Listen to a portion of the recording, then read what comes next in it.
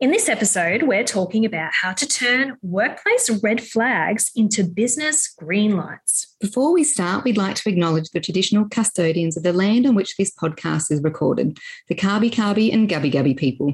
We honour their songlines and storylines and pay our respects to the elders past, present and emerging.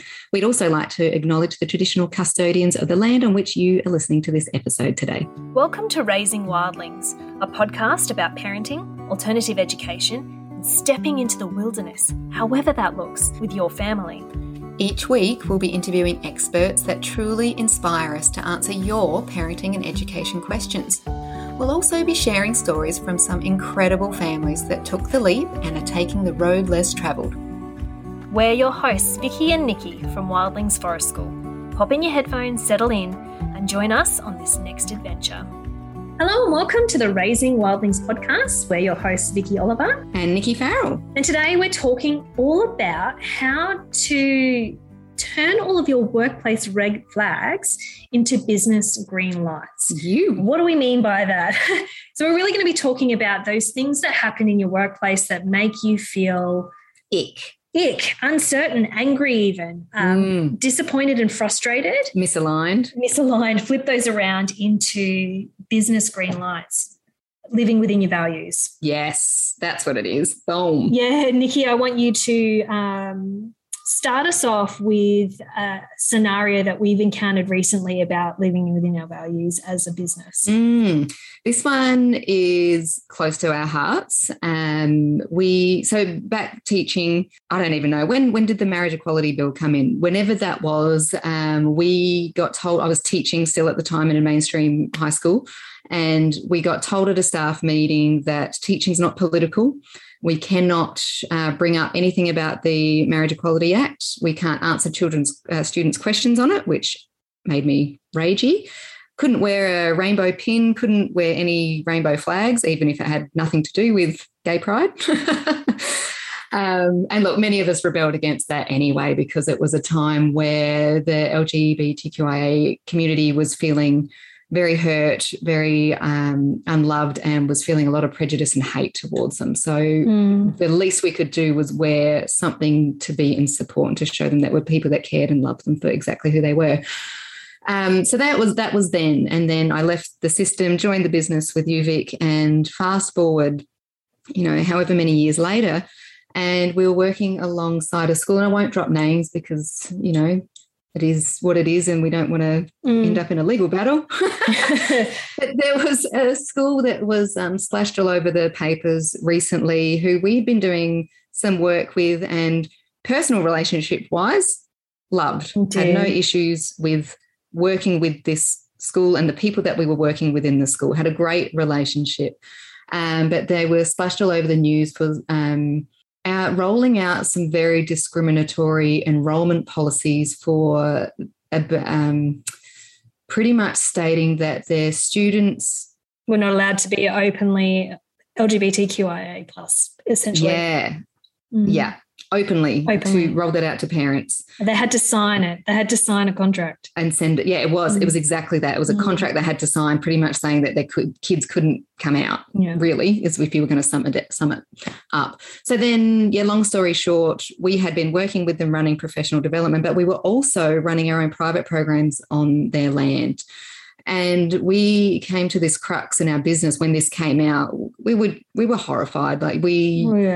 And I don't want to play the we had no idea game, because I would even go as far as to say I was really upset as well, like horrified and deeply like almost. So it's just not even a strong enough word. Betrayed. I felt betrayed. Yeah, I did. And for those children that go to that school.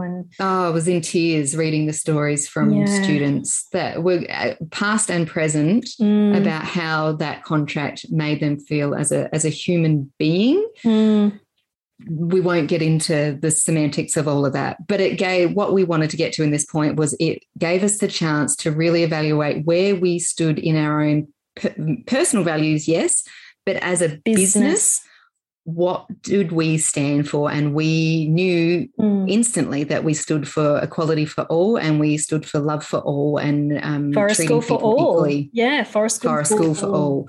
And if our LGBTQI people couldn't be comfortable at that school, then we couldn't run there. So within 24 hours, Amanda, our Brisbane manager, had secured us a new site. Completely new site, and we'd communicated with the school our strong values and our strong reasons, and they were really great about that. They just got back to us and said, look, we understand.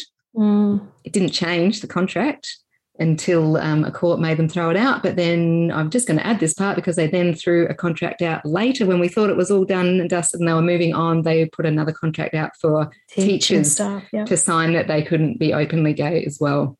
So that just double cemented it for us that it wasn't the right place to live our values as a business. Now, we have a very, very successful relationship with that school. It was one of our most profitable relationships, but we couldn't do it. We just couldn't be there anymore. No. So that was a giant red flag. Leaving there, though, as the universe does, we move locations. The location is better. Our parents loved it. Yeah. And our parents valued us for making that choice. There we had so much feedback saying, we are so glad you moved. We are so glad that you made that choice. We will stay with you because of your beliefs. Yeah. And I think that we personally didn't doubt our decision for a second, but if we had of, that feedback just goes to support the fact that we live within our values. If we believe in Forest School for all, and we mean all, then we need to make sure that all the decisions we make within our business are aligned with that. Those decisions. Like, absolutely, we know our why, we know our just cause, and our values are very, very clear. We are not going to waver in those. No, and that might be a different way of doing business to, middle-aged white men, capitalist-led businesses, because ours is values first, profit last. But what we find over and over again is that every time we end up in a sticky situation where our values are challenged, when we choose where we are 100% aligned, it comes back to us tenfold. Yeah, absolutely. And that's not our aim. It's just what has happened, because people trust us, and people trust that we are authentic and that we have our children's best interests at heart, because we do. That's why we're here. That's exactly right. Yeah. So, okay, tell us a story of when you knew it was time to get out of education, or a time when you had red flags that you were like, oh, I need to get out. Yeah, I guess one of the big ones for me was I was so sick of coming up with really creative ways of justifying what I had to teach to students. So I would be in the classroom, and as a maths teacher, I had to do it all the time, specifically when we were about to do trigonometry and why do we need to know Pythagoras' theorem, miss, and all of that sort of stuff. And I thought I was really clever, aside from, yes, if you're a builder, you would need to know this sort of thing, which ironically now you could just plug into an app. You don't need to know the theory behind it, but that's beside the point. I would be like, abstract thinking is really important, and this is a way for you to stretch your mind and use your brain in different ways. And over time it just dawned on me that why does it have to be in this subject that you're engaging in abstract thinking? Maths is not the only subject in which you can stretch your brain to think in different ways. And then I guess that also leads to me second-guessing the validity of a lot of the curriculum. Yes, a lot of the stuff that we teach people is valuable to know, but that's not to say just because we teach it, they retain it, or it's something that informs their life moving forward, because if they don't enjoy it or understand it, it's not going to become part of their knowledge system that helps them to make informed decisions about in the world. I know plenty of adults that don't have very basic understandings of concepts that we have been taught in school, and they get by just fine. Yeah, and I'm the same. Like me with my maths, I just get a Vicky. That's right. You outsource the information. And then on top of that, another red flag for me was causing so much stress to young people, wasting their youth inside because there wasn't enough real world opportunities to be part of the community. We squirrel them away into classrooms, and then I got so despondent when I was like, right, I'm going to organise this excursion, get them out in the real world, see things with their own eyes.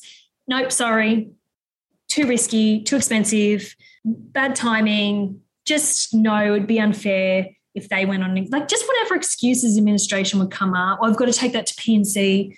Like, excuse me? Like, what? They need to be part of our community to feel a sense of belonging. No wonder so many young adults get out into the real world and then are like, what? Yeah. I don't know what I am or who I am. And those were the really big red flags, I guess, for me. So what about you? After my little rant. Yeah, no, I can, well, I'm ready for the next rant. It's the same thing. It was kids bouncing off the walls because, we're stifling their natural movement, so they're unable to regulate, and I see it every day in my children, and that if they're not moving, then they're not regulating. And if they're not regulated, there's outbursts. So we know this from child development, and yet, sitting's the new smoking, but let's make them sit for 5 hours a day, So I was sick of the marking, and I was sick of questioning even myself, like, how is this assignment actually going to help this kid? And then again, like you said, how is this assignment going to make them a well-adjusted, well-balanced, well-regulated adult when they're so stressed and they're just doing it because they have to? I felt like it was all work and no life because I was marking at nights and on weekends. Like, there was no life.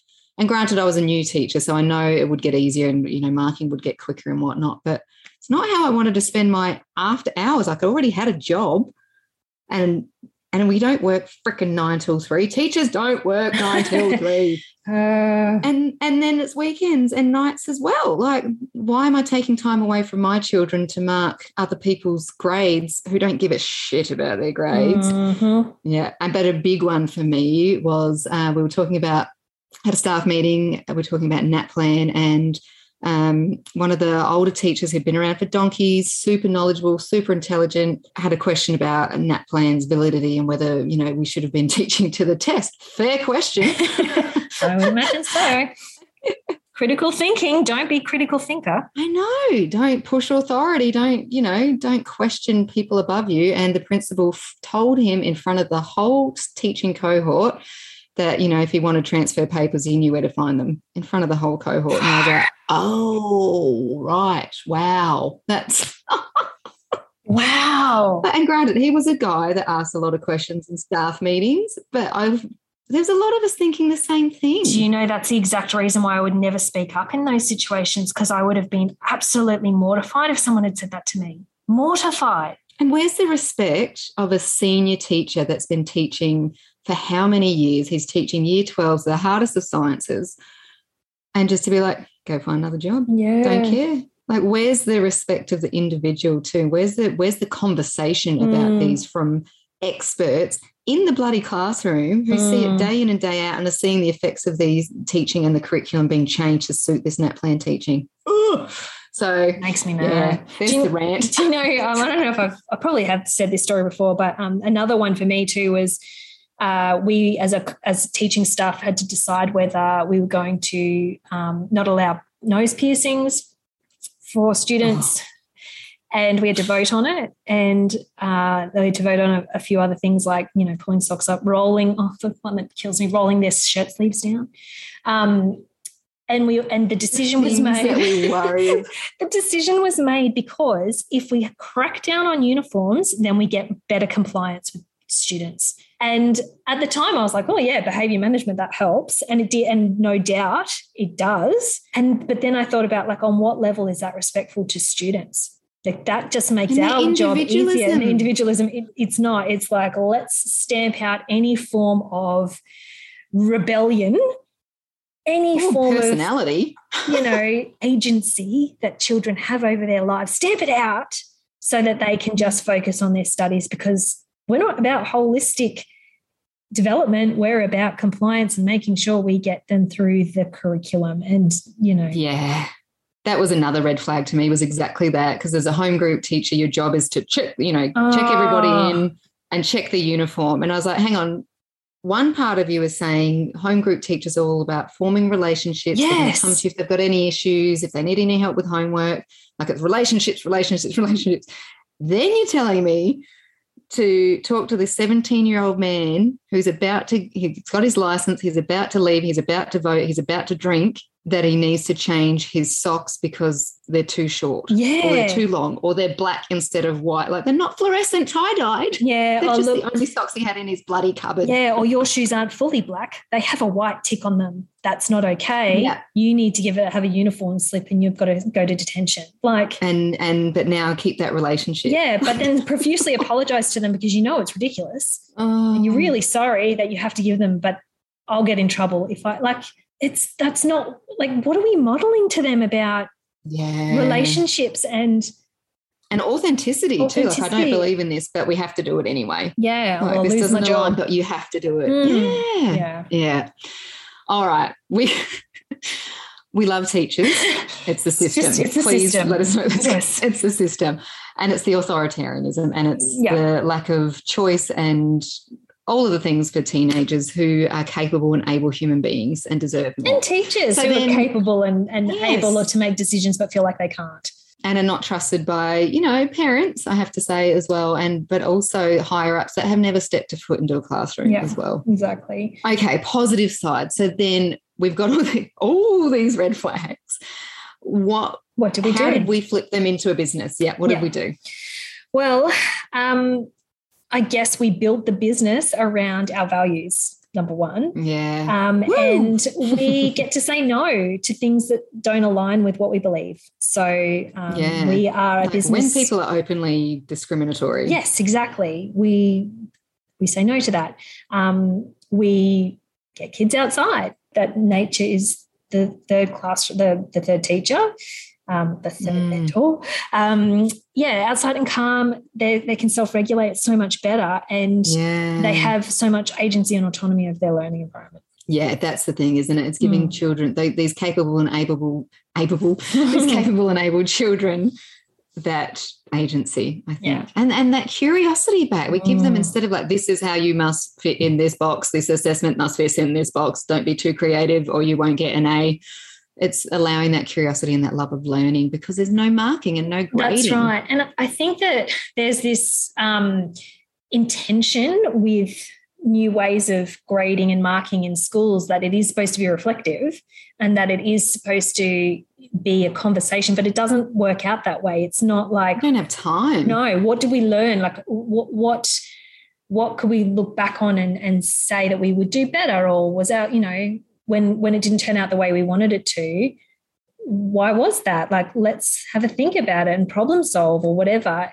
That's not part of the conversation with rubrics and marking schemes. There are some exceptional teachers that I don't know how they fit it in, that they do have those conversations. Okay, you got this and you're capable. Like, what is it? Homework? Is it time? Is it procrastination? Do you need to set yourself a deadline? Is it calendars? But where they fit that in, yeah, Lord exactly. knows. I don't know. Exactly. So we foster that curiosity. So one of the other things was we set our hours. So, I went from feeling like I had no work-life balance, and don't get me wrong, starting your own business, there are certainly stages of your life where like, oh my God, I'm working too much. I'm working another night. I'm at another networking thing. Yeah. But then there's other times where like we're taking 2 weeks off, or I'm going away for this amount of time. And now we don't, now we work 3 days a week, 2 days, 4 days, whatever it is that suits us at that period of our life, because we never want to work 5 days a week again. We want to prioritise our time with our children while they're still here. Like, our kids are 10 now. Yeah. It's another 8 years and they'll be gone. That's right. So I can work 5 days a week once they leave home. Yeah. And we get to create this village of people that also see children as capable and able, and want their children to be respected as the individuals that they are. That's right. That's what really excites me. And we build that capacity for other mentors and people who want to work with kids to also have that freedom. And we work their skills and strengths into the business. We're always constantly asking, what is it that you love about your job? What is it that you would happily outsource to someone else? And we work as much around that as we can. And even like, when we resource collect, for example, we do that because the feedback we get when they use those resources is that purpose, like, so worth it. It's not all this time spent to then have a negative response from the people you're doing it for. be like, oh, I can't. I'm really grateful, Miss, that you tried to come up with an interesting maths assignment. Like, oh, I have to do it, you know, like it's not the same. And whereas now it is not the same. Like the reception we get from what we provide. It's so different, isn't it? Yeah. It's the relationships are so different. The teaching and learning is so different. The environment's so different. The feeling down there is so different. The mentor to child relationship, everything is just completely opposite to how I experienced the classroom. And don't get me wrong, I loved helping children and being there for those children, but a lot of that was not content. A lot of that was like, oh, you're having a rough time. Oh, you broke up with your girlfriend. Maybe I should have been a guidance counsellor instead. I think that all the time. I'm like, I think I probably would have been better guidance officer. But we would have been the ones like, don't worry about your assignment. Yeah, exactly. Focus on your life. What are you? Maybe not. But so here we are. We're actively steering our own ship in our own career in whatever we want to call this, education, outdoor rec, whatever it is, what we've created, a beautiful forest school and our beautiful business. And we're not the only ones that can do that. You can do that too. Yeah. If you're a regular around here at Wildlings, then you'll know that we're all about taking the road less travelled. But you also know that sometimes we know that you need a map to know where you're going. So if you're someone who works with children, believe us when we say that starting your own nature play business will lead you to some of your greatest mentoring moments. But to get those moments, you absolutely need to pull up your bootstraps and get to work. So let us guide you on those first important steps on your journey. You can come and join us on our free 4-day challenge to start your own wildly successful nature play business, and it will just help you get on your way to where you want to go. You can access that free 4-day challenge at www.wildlingsforestschool.com/wild-business. And as always, we absolutely love doing this journey with you. So until next time, stay wild.